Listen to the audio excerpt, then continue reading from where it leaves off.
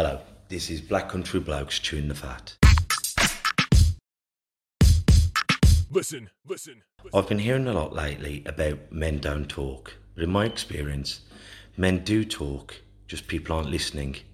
So it's going to be me and a group of blokes discussing our struggles and victories through life. Warning, there may be some bad language, so apologies to all the moms, especially my own. Let's get going. I've been here, guys. This is the Black Country Blokes chewing the fat about everything it is. Mental health, disability, and life in general. Here with me, Kev Dillon, and my partner in crime, as always, Lee Cadman. And we're joined once again by one of my very good friends in the game, Warren Davies, aka Was from Priory Park. So, Was, thank you, brother, for coming on. You're welcome, and thanks for having me on again. On me on this time. Well, we're going to have a good chat about the fire service, autism, and what a wonderful crowd of life you've had. But as always, we're going to talk about gratitude. Now, I'm very grateful in the Priory Park, one of our best friends and colleagues from down the road. They've done a donation for our brother, Patrick McCarthy. And I'm so grateful. I mean, I'm gutted I've lost Pat. But I'm so grateful for the people around us who have give to his missus and the kids. And when tragedy happens, it's amazing how many good people are out there, just giving what they can, whether it's a time or love. So I'm grateful for people. What are you grateful for, brother?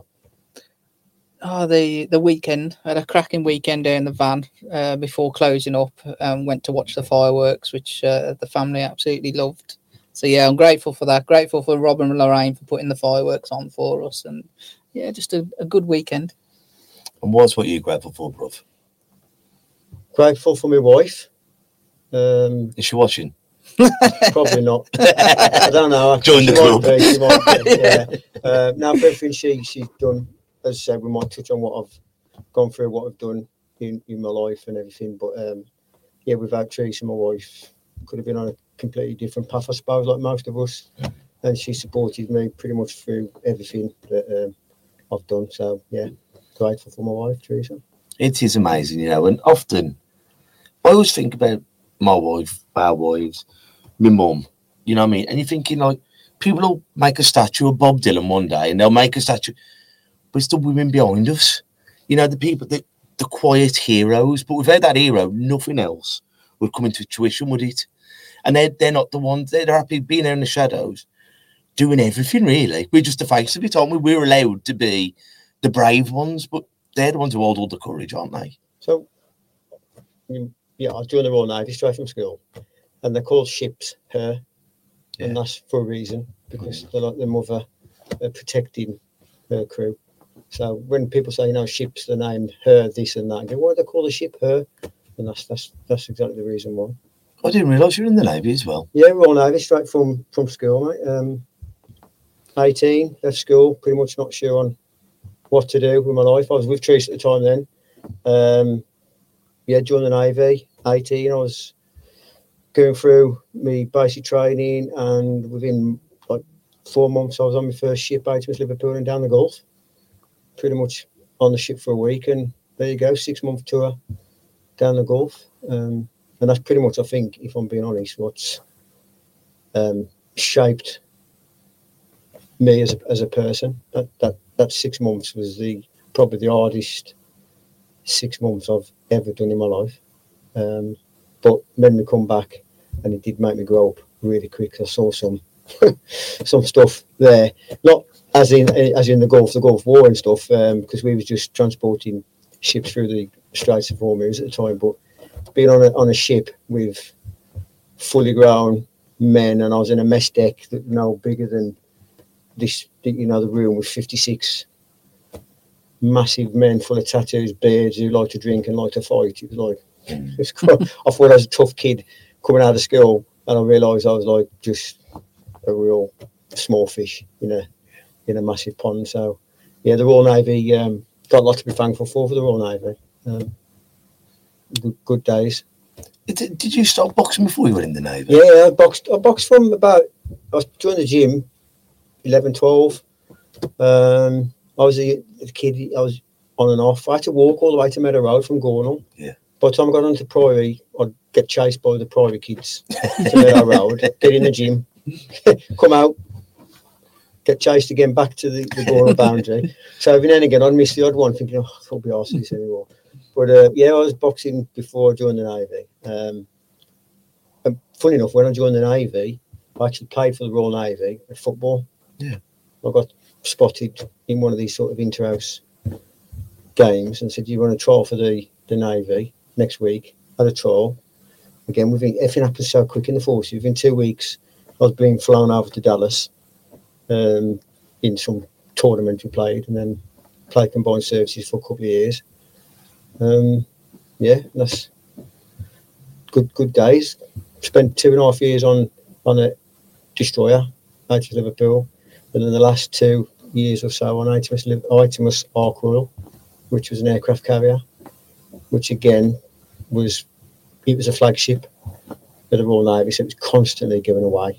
I was away all the time, deployments, which at that point, when I joined, I'd got married to Teresa, and it was that point I was like, oh, Don't want to be away from home. stick more to this. I've got to, if I stay any longer, you become institutionalised. And I was in a mess deck with people who've been third, fourth marriages, 12 kids. You know what it's like. I'm like, mate, that ain't my life. So I put me notice in and come out.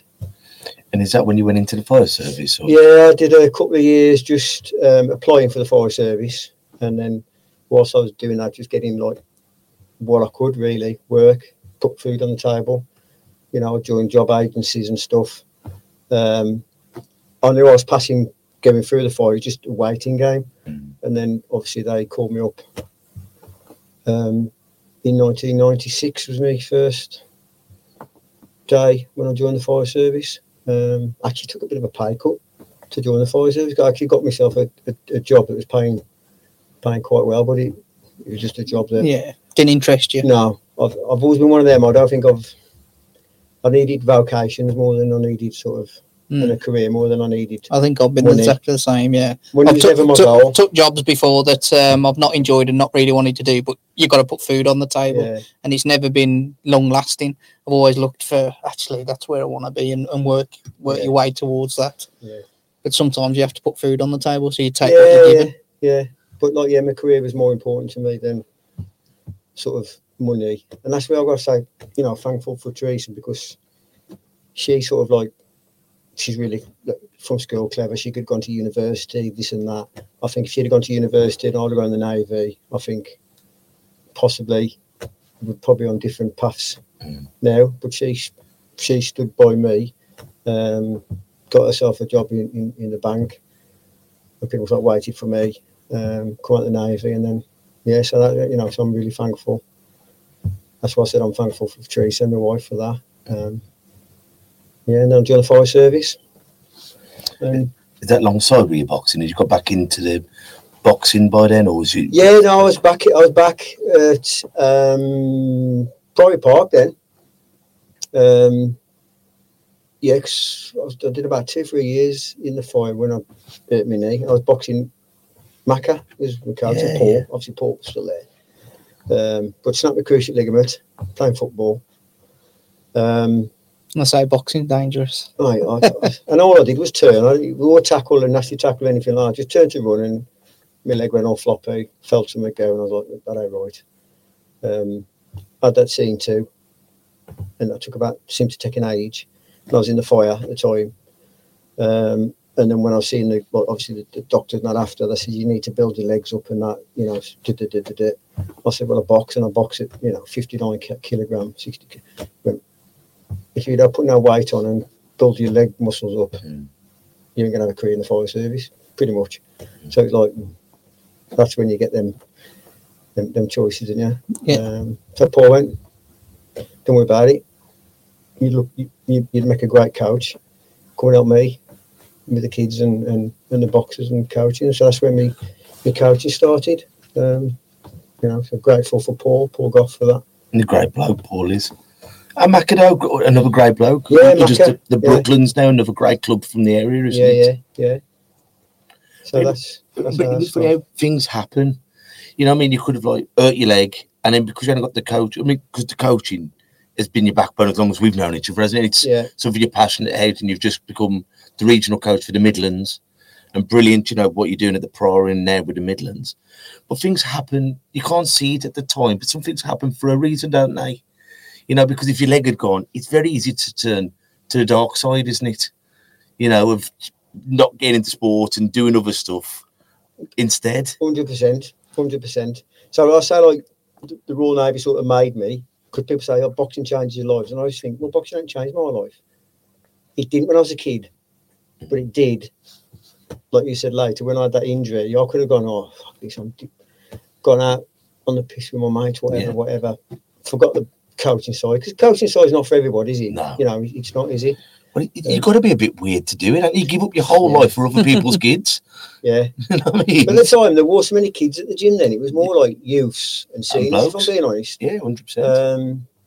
But then obviously it's evolved over the years. But yeah, it's funny how sort of things turn and for the better, really, because I ain't looked back and I've enjoyed it. And like the stuff that we're going to get into in a bit, like with the fire service, I suppose it has been like a haven away from all the stresses that comes alongside with the fire service as well. It's been somewhere you can be around good people and escape from the traumas you see as a fireman. Yeah, I agree. I've always used boxing as that sort of tool, as sort of like escape from, well, not so much escape, but it's given me a way of sort of releasing, I don't know, energy or something that's, if I hadn't have had, I could perhaps, you know, manifest, think, overthink. Everyone else, you know, a lot of people overthink, but now boxing's that thing. Right? As soon as I left work, I go straight to the gym, and then I'm like, I'm in the moment. Yeah. I'm in the gym, I'm coaching or whatever. So I think boxing is really, really good for that. I suppose also about staying busy. Yeah, from busy, from straight to the next one. You know, you don't get time to overthink anything, do you? Because you're already on to the next thing. And you've only got to ask my wife about me not being busy. So just call you go to the gym. I'm doing my head in, I'm pacing up and down the house and this and that. But yeah, so I agree, Kev. I think it's given me, in that way, it's helped me a lot with my time during the fire service. Well, probably more than I'd like to admit or even realise. And if you know what you saying that has probably only just resonated with me. That I just took it for granted. Mm. It also takes a lot of dedication to that, doesn't it? Finish it, because no doubt it's hard work in the fire service, you know. So to go from that to go, I've got to go coaching as well now, which is also can be hard on your body, hard on, you know. It must also took a lot of mental strength to go. Actually, I'm going to be consistent and keep going. Yeah, well, if you hear Pete, when you have Pete on next, he'll say I'm just a big dosser in the fire service. You've done fuck all. He keeps saying, you've done fuck all again today. I've gone on this and that, because he grafts, doesn't he? But yeah, there's times where, like, in the fire, you're like, it can be a little bit boring and monotonous, and you do the same old. But obviously, you never know when that can change, like in a second. And you know, luckily for me, I say luckily, and I feel bad when I say luckily, because luckily I was busy, and in my role I was busy in my role, but that's always unlucky. I used to look for someone else. Unlucky for somebody else. Yeah. So every time I used to go out on blues, I'm thinking that's somebody's misfortune or something. So I was always wary of that. And when you get in there, it's often the worst of tales, isn't it? Someone's lost the house, someone's had an accident. Exactly. And the role I was in at the end, the last 6-7 years, like the role I was in, I was responding from home. And my role, I would literally go to any fatality, any incident of serious, any serious incident.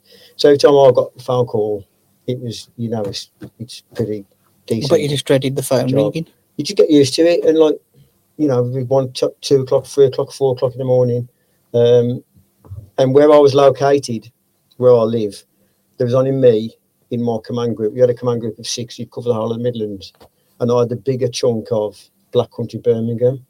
So I was constantly, "What, Davies, we've got a job for you now." I'll be coming back in the car, down again, out again. And some of the things you get to, the worst parts of sort of, you know what I mean? You go there and there's people mangled in cars, or you know, house fires, you know, perished in house fires, and you've got to go. I was saying earlier, didn't you? You got to walk over bodies and try and find a cause with the, you know, the FIPS officer and stuff like that. Yeah, so I saw the worst of the things, and you go back, and you go back into bed, wake up 7, 8 o'clock in the morning, knackered, have to go back to work, back to the station to do, some, you know, the station stuff. How do you do that though? I can't imagine like even sleeping after seeing something like that. You know, how would you switch off from that? Is it just something you kind of done and you just... Yeah, I mean, you are offered counselling, but the role I was in again was really weird. So I'd go, we'd get this incident, and there'd be, you know, a fatality or whatever, and the first thing I'd do is to the crews, right, anybody want any post-incident diffusing or critical incident debrief if it was really bad. You offer the crews this chance for them to go back on station, have a cup of tea, somebody would meet them on station, have a good rattle with them. They're trained up, obviously, and then, you know, they'd diffuse it. But then I'd just go back in my car and go home. I was never part or offered any of that sort of stuff. So my role, I'd be offering it, but then I'd just be tipping back to the car, going back into the bed and just going, you know what, I'm like, yeah, get me another 2-3 hours in, because my alarm was going off at 7 because I'm back in at work, and then go to work. So our role was often overlooked, I think, at times. You know, you'd offer it, but you wasn't offered it. Then and again, one of your colleagues would go, you had that fatality, you ring up, you don't want to chat. But yeah, blokes were like, no, I'm all right. You were saying that when you first started, it happened, and the next night you'd all go out and debrief, then the pub. The old days, mate, you know, there's a lot to be said. People keep going on about, you know, your dinosaurs, this and that. They used to call it dinosaurs. But when I first joined up, you'd have a fatality. As soon as you finished shift, you'd be out, down the pub, 4 or 5 beers, taking the piss out of everybody, each other, having a laugh, talking about the job, having a laugh, and, you know, the one just winding down, isn't it? Yeah, and the one with a sixth sense of humour will say something, and you're like, ooh, too soon and all that. But it was just a way, and you know what? No malice. Yeah, it was no malice. I think it was just a way you just sort of like debriefed and diffused and got over stuff. But obviously then that all, as the generations have changed, watches have changed, and that sort of attitude and the watches don't tend to do that anymore. Or I found, you know, they don't seem to do that as much. And I was saying earlier, you know, you go around a mess table and, you know, 10, 15 years ago, people would be there with a cup of tea, having a rattle, laughing and joking with each other. You go around a mess table now, they're all like that. Individual on the phones and all that. And you're like, that was in everything. You'd always say, like, I'm coming around, put the kettle on. Do you want a brew? Now you send a message, don't you? You send anything. Where's the art of a conversation? It's all right on the phone, but I'm coming round. You know, we're meeting. Put the kettle on. As human beings, and we all tasted this in the lockdown, when we missed people. Yeah. Even the biggest introvert missed seeing the mate or seeing mom or seeing, you know what I mean? Yeah. So when you can sit down there and you know when you read someone's body going, are you all right? Yeah. And you go, you ain't all right, son, or you ain't all right, bab, or... Yeah. And we need that, don't we, as people? Yeah. I think I'm very strong on emotional intelligence. Yeah. Whether it's because I've done the time in the Navy and the fire and my role I've had, you know, you go on station and I'd know it. Even in the gym, they'll come in. I know someone's had a shit day, and I go, what's the matter with you?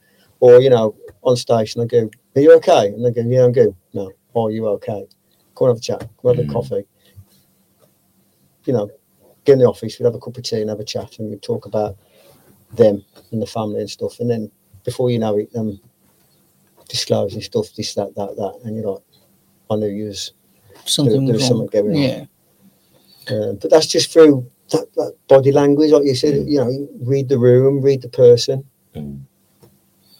You need that as a coach, don't you? Because as a coach, You're a counsellor, you're a dad, you're a vicar, Yeah. you know, you're everything to that boxer.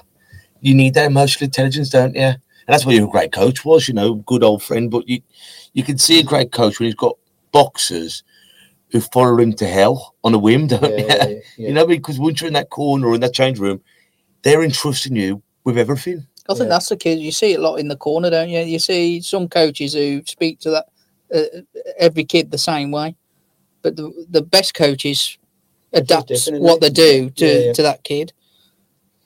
And you've learnt that through the fire, I think some people have got a gift, haven't they? You know, as soon as I left school, I was fascinated in leadership. Mm. You know, during the forces, you leadership's big in the forces, in it, and the fire service leadership. And, you know, I've seen some good leadership and I've seen some atrocious and more of the bad than the good. You know, and I try and think, why are they good leaders? What's their traits and stuff? And I try and pick up, and you couldn't copy because you are what you are, I think. But I do think that my type of leadership was more people-centered. You know, I was as a happy, you know, if the chief and the cook come on the station at the same time, you know, I wouldn't go running over to the chief and go, I'll get this, that, and that. You know, the cook, how you doing, Ed? A cup of tea? Yeah. Put the kettle on. All right, gaffer. How you doing? You know what I mean? It's like, I think a lot of it is people don't know the difference between leadership and a boss as well. In terms of, if you're a leader, you're leading that force, you're leading those people. And you're not over them shouting at them, you're showing them the way. So my mantra is to be a leader is not to be the best. To me, or to be the best leader, it was to bring the best out in people, or to be the best person for them to develop and be the best they can be. Never about me, always about, you know, the watches and the fire. I think it's recognised as well. There's other people that are better at certain things within what you do. Yeah. So you point them in that direction. Yeah. Instead of, you know, trying to take all it yourself and that way. I remember I think one of my first, they put me in an investigation. I used to hate investigations. I was like, oh, you know, somebody had done this investigation with somebody, the first one. And they said, you got to do all this fact finding, then you got to write a report. And it's so not me. I was like, God, just give him a bollocking. Get it done. And you know what I mean? I was one of them. And I've put this report in, and the HR woman, bless her, or people support, they call them now, just laughed. I went, I went, this is like probably the worst report I've ever seen in my life. I went, don't put me on them then. I said, that ain't me. I wanted to sit in front of computers and do you know what I mean? I think I had to do more and more as it went on, but I think I was the last person that asked to do an investigation, because it was more about the report than actual, you know, the fact finding. But I was more of not a door, come in, right, you've been a twat. Yeah. But not that's such a twat that I need to discipline you, but just stop being a twat. Yeah. And I found that worked. And the amount of people I had in and say, mate, stop being a twat. Stronger words than that sometimes. Yeah. And they go, are you going to stick me on a discipline? I'm like, well, no. This is between me and you and the other person. And if you've apologised and they're happy, let's leave it there. But it ain't the world better with just a bit of common sense like that. You're not going to get in trouble. You will, Nick, if I have to do it again, but this is your one chance. Learn from it. It goes a long way, doesn't it? As respect, and it's in education. I was unaware what I've done wrong. You've pointed out, I'll do better. Yeah. But unfortunately, you've got people who they see everything as a badge, or, you know, for the next rank and this. And so people would just do what they've got to do, very sort of, you know, black and white and Mr. Corporate or Mrs. Corporate, and that was my style. And I think that pissed a lot of people off, if I'm being honest, above me and around me. But that's just the way I was. And I found that when I left January, when I had my leaving due, I had 2 leaving dues. I never had a leaving due with my peers. I had 2 leaving dues and 99% of them was firefighters, and it was rammed. Mm. And I was chuffed with that. Mm. Yeah. Got the couldn't people be who no happier. counted. Yeah, I couldn't have been no happier. Because how many years were you in the service? 27, just shy, because I did 5 and a bit in the Navy, and they equate it, don't know how they equate it, give me 3 years and 100 and odd many days. So they took that off my total for the 30 years, which optimum then was like January, just gone was my optimum. And if I'd have stayed on any longer, all your pension starts depreciating and stuff like that. So, plus I was ready to go anyway, I'd had enough. The last 18 months, because I got moved to Highgate from Walsall because I was not a bad boy, but I wouldn't conform. I wasn't a yes man. I challenge. I don't know why people are scared of that. Well, that's how we like challenge, but they challenge and then they go, oh, you can't do this, we're moving you to Highgate from Walsall. Oh, that'll be a bummer for you. Guess what? It was the best 18 months of my fire service career in terms of it's a busy station, so I like being busy. So that was great. I loved it. Getting to and from was a bit of a jaunt, like, but you know, I put up with that, and I really enjoyed that. But prior to that, COVID destroyed the fire service for me. In what sense? Everyone went. It's all teams. Everyone laptops. You can't go on station. You can't do this. You can't do that. I can only respond, which was great because I was quite busy, but I wanted to go and see the crews and this and that. Yeah. And, you know, when I started lacking a little bit, I was the one, I was on station pretty much every day. I was supposed to be, I was like, I'm going on station. I just need to be around people. Yeah. Do you know what I mean? I feed off that. And I was saying then that this 18 months, 2 years of this COVID is going to unearth a lot of problems in the fire service because no one's training. You could do no training because of the... You know what? Of all the things you think would stop fire service, you wouldn't think could be one of them, would you? So in terms of anything, we didn't stop operation. Yeah, but in terms of you'd think all that kind of needs to stay up to date and be relevant. It's an excuse then. Well, how can you tick boxes over here, but over here you're going, well, actually, we don't have to worry about training because of COVID. Well, surely you're still, in my head, but it's still all that and space still applied on the fire station. You know, there's lines every so many meters and stuff, and you have to wash your hands and you know. But you're going into fires. I know, but we had temperature checks, and I was the one like, you know, firefighters like the one first day they had him. I was at Walsall. One of the firefighters was like put his head on the radiator.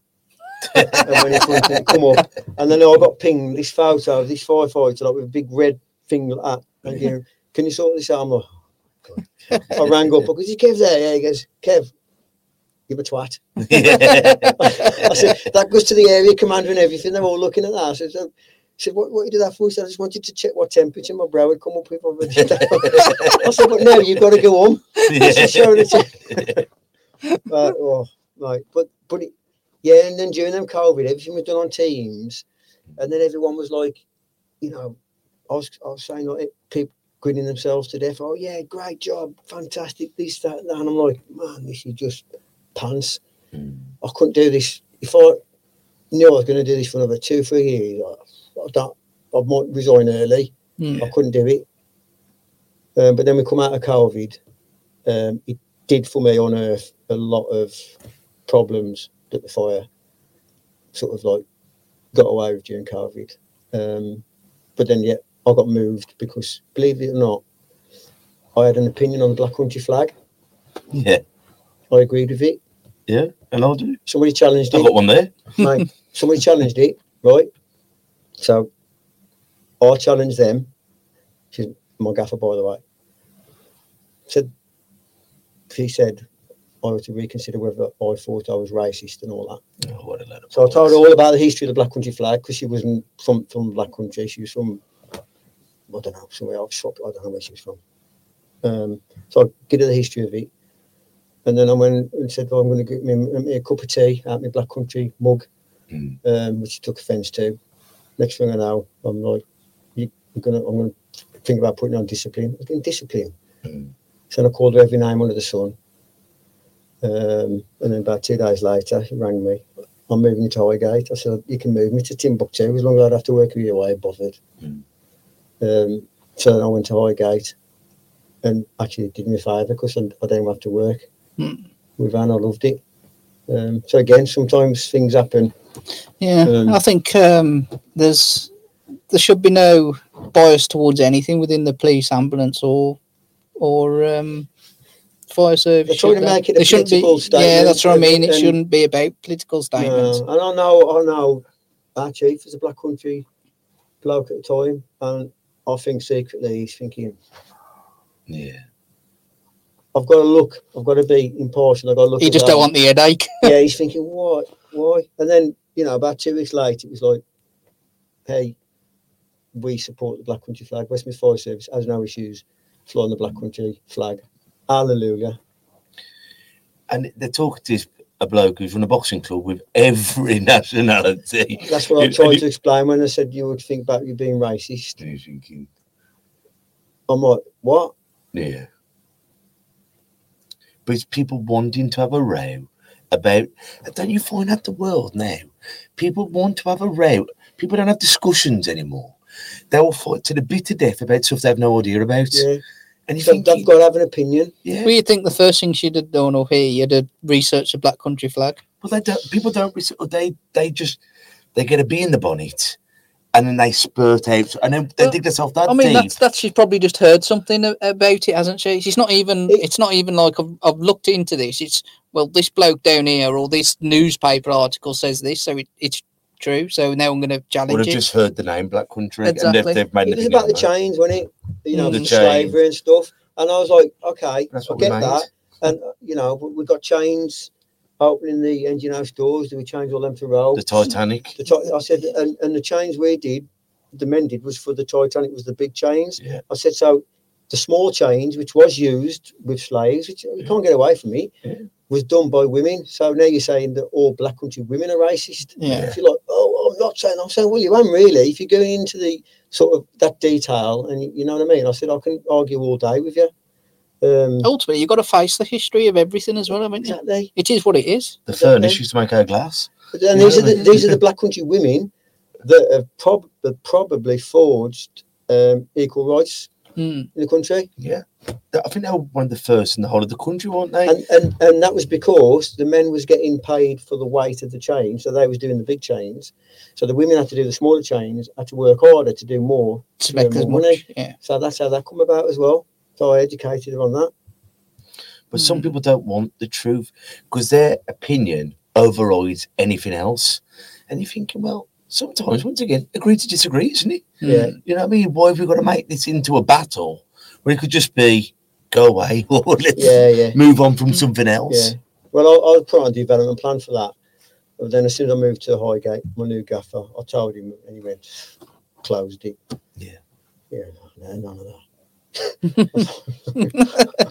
I mean, because you had some great times in the fire service. I mean, but when you were telling me off camera about some of the horrors that you had to go through, as well as everything that was going on outside the service, and there wasn't the backing of these organisations that on face value, if you need us, we're there for you. But a lot of the time, the promises aren't backed up, are they?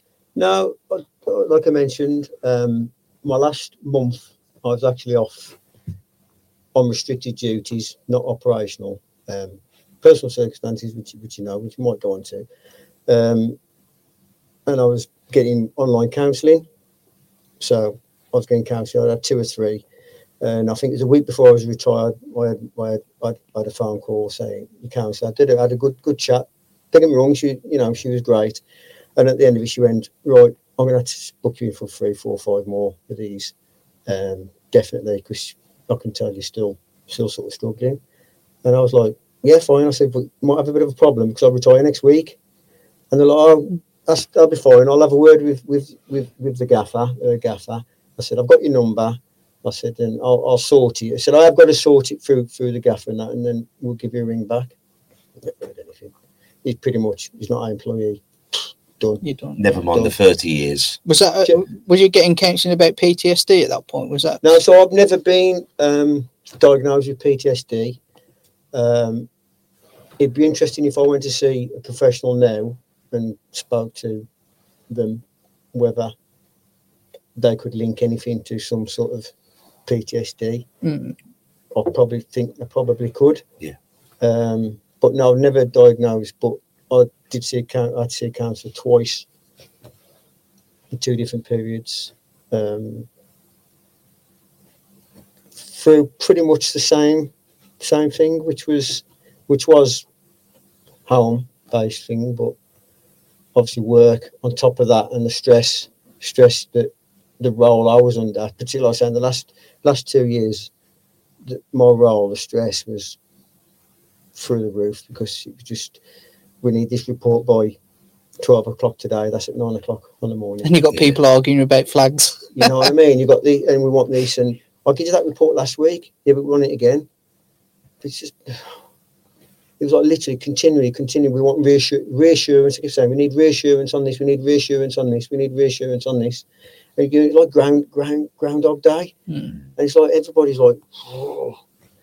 And be honest with you, I made some figures up loads of times. I thought, you know what? Bump, bump, bump, bump, bump. There you go. No one questioned them once. No one looked at them. Yeah. And that's the nature of it. Why are we fixating on nonsense when there's a job to do? When there's a job to do, yeah. Yeah. And it's a tough old job, it was.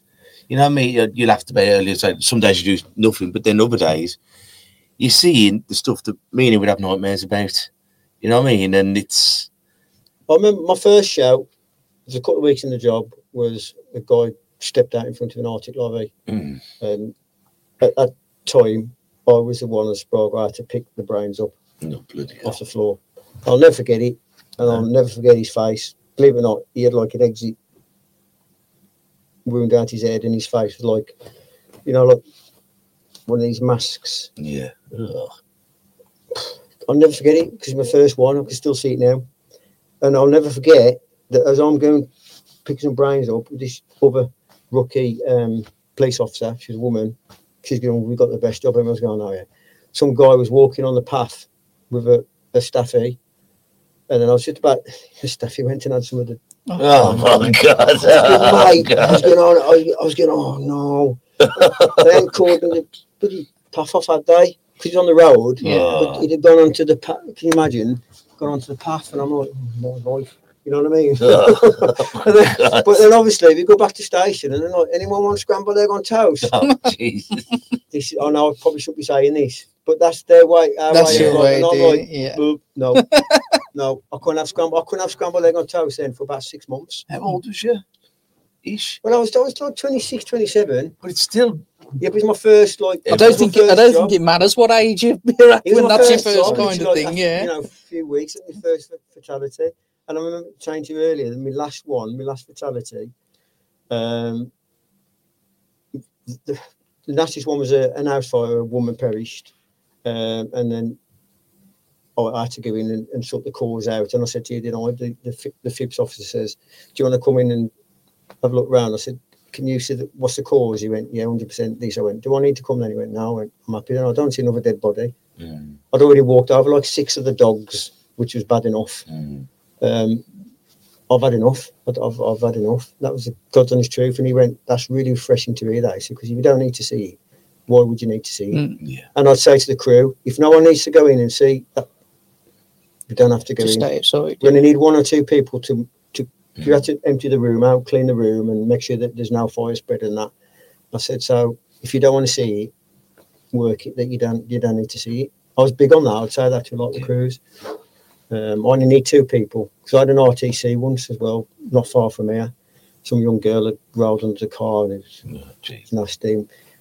We had to the police had to do the investigation, so they had to leave an in situ. So then we have to call the crew back out to get her out. We'll get them out and put them in a bag or whatever. And I said, then this is going to be an easy one. I'm going to go roll the car a bit. So I only need 1 or 2. I don't need 4 or 5. So if there's any, 2 or 3 you don't need to see, fair play. A couple went, I don't need to see it. Yeah. I was like, that's good, because when's that one person, that trigger, could remind them of the mom, the sister,